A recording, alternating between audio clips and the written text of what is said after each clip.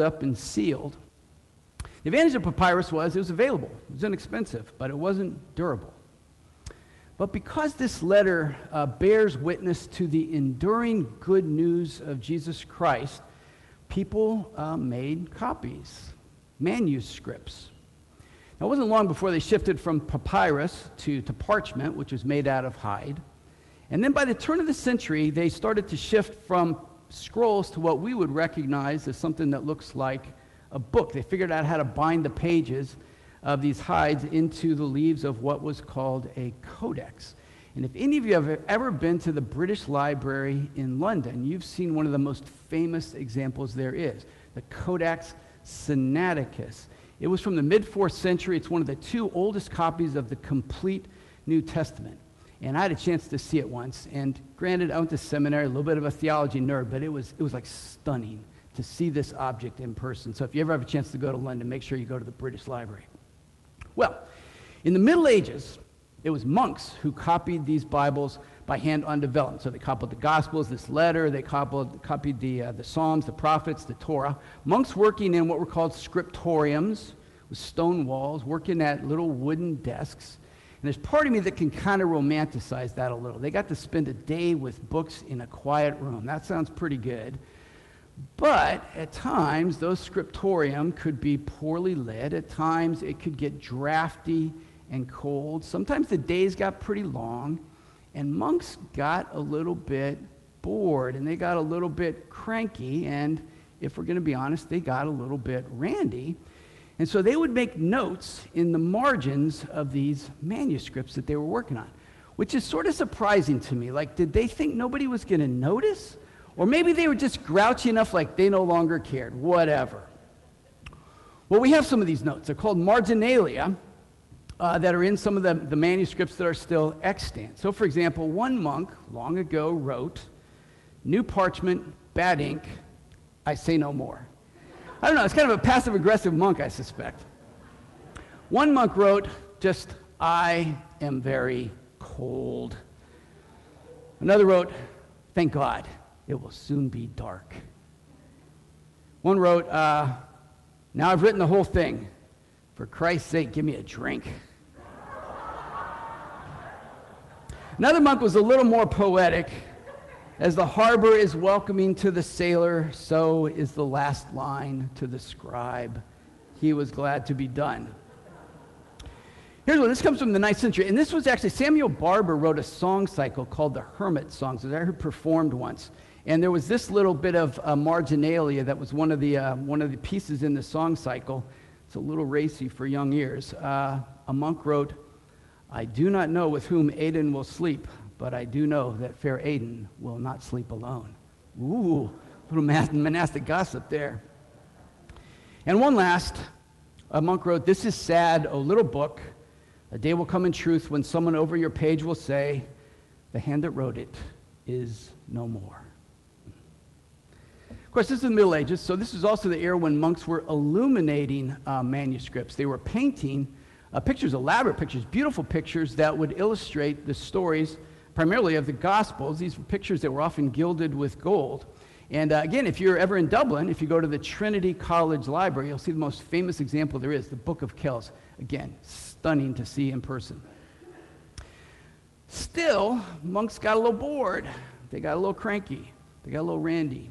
And so they would doodle in the margins. They would draw pictures in the margins to accompany these more holy and sacred illuminations they were creating.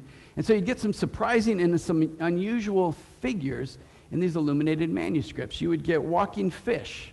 You would get cats playing the bagpipes. You would get people shot in the bum with arrows. You would get monkeys doing what monkeys do, which was pooping on everything. And you would get, and this apparently is a very common motif, you would get knights jousting with snails. And no one has any idea why snails. And then there were assorted body parts, and I'm mostly going to leave that to your imagination, except to say I saw one small picture, one small illumination. I presume it was the monk who had dropped trowel and was mooning the reader. So you're reading the Holy Scriptures, and all of a sudden you turn the page, and you got this guy's bum staring you right in the face. So on the one hand, we can be grateful for the tedious labors of these scribes and monks by which the scriptures have come to us. On the other, we can also see what happens when the Word of God, becomes merely words on a page. You can start to get bored and cranky and a little distracted.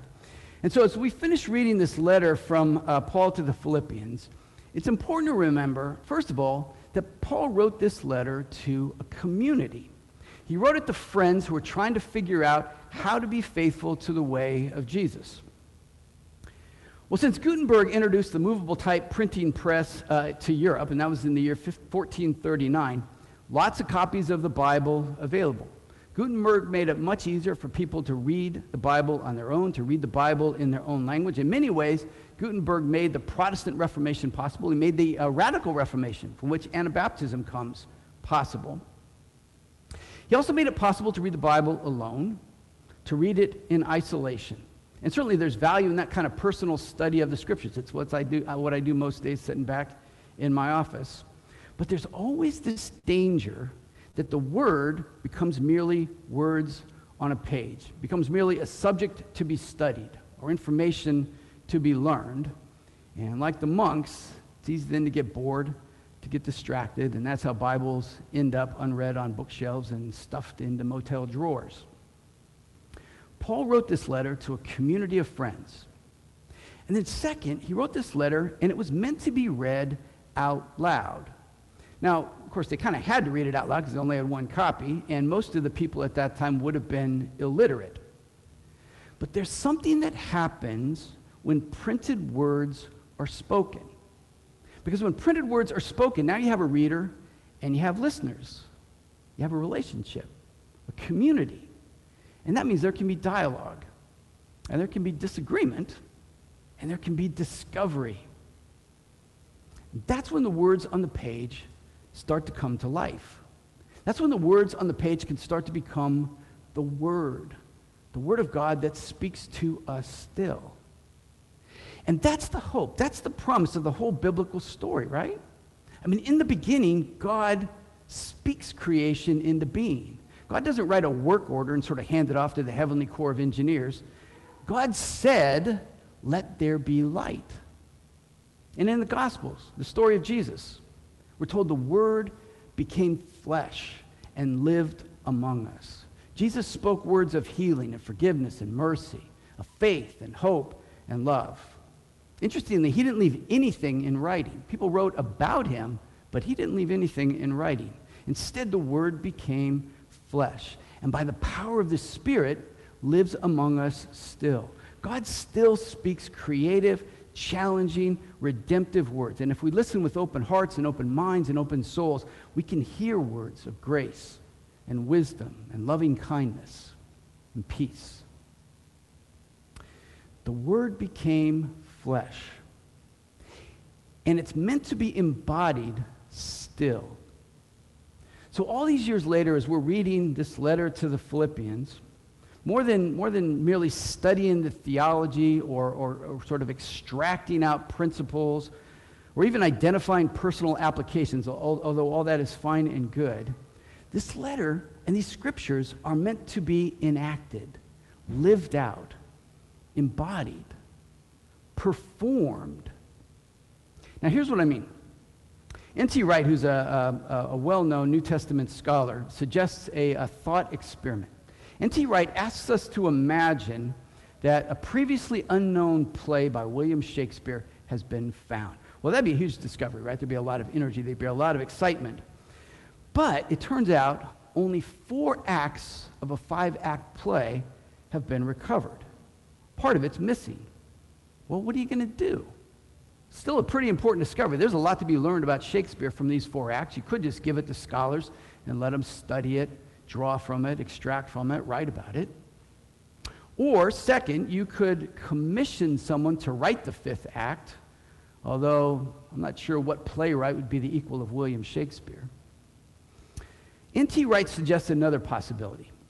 He suggests that you could give the key parts to highly trained, sensitive, and experienced Shakespearean actors who would immerse themselves in the first 4 acts and in the language and culture of Shakespeare in his time, and who would then be told to work out a 5th act for themselves.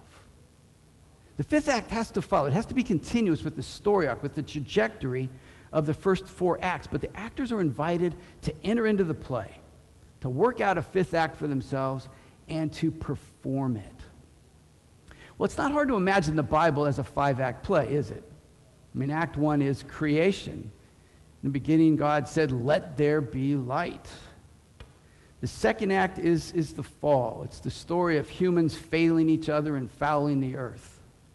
The 3rd act is Israel, God calling a people to partner with God in the work of redeeming creation.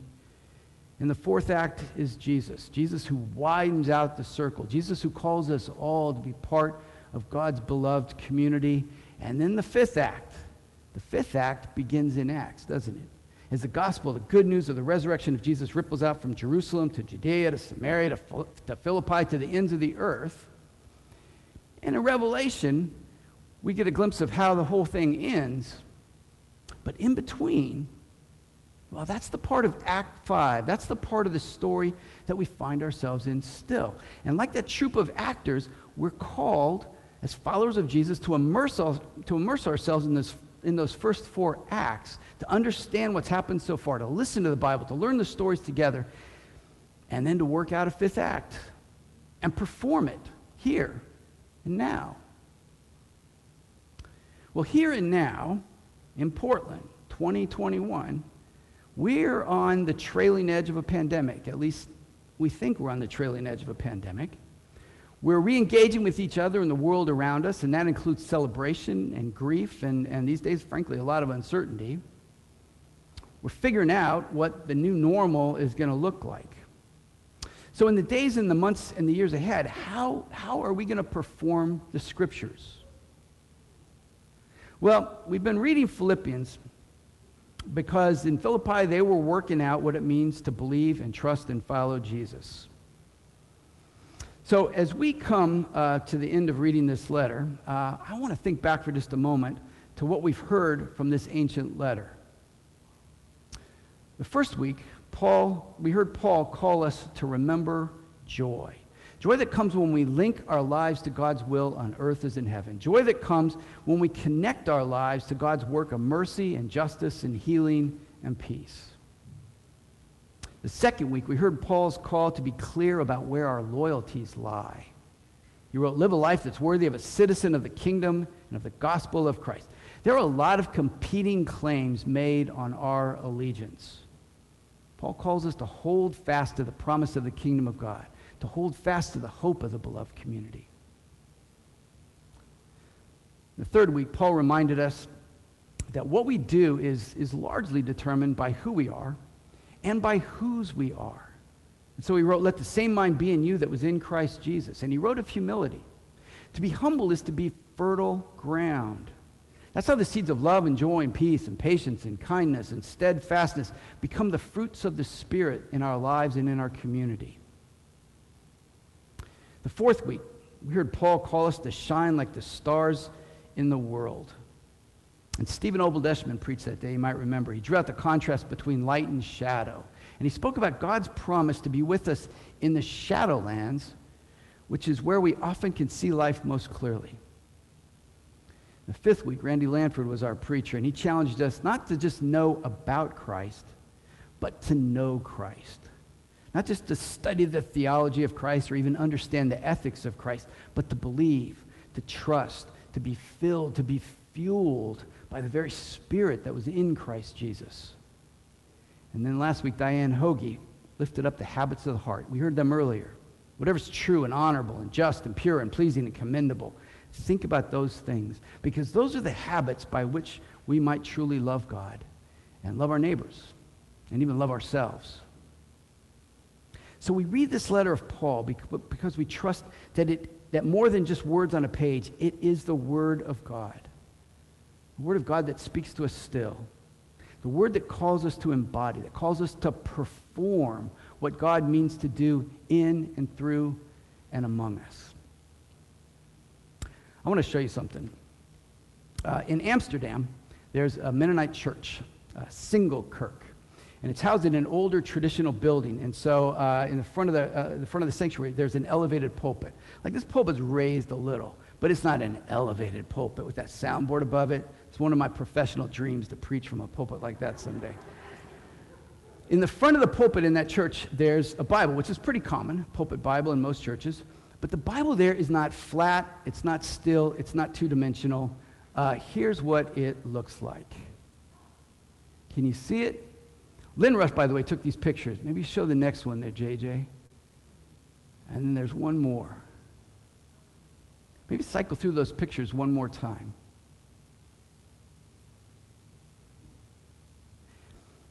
It's as if the wind riffled the pages and brought them to life and then blew them out into the world. Thanks, JJ. See, that's what I hope happens whenever we read these words on the page. That the Spirit, the wind of God, riffles through us. That the Spirit brings to life faith and hope and love in us. And then sends us out into the world to perform the gospel. May it be so. Amen.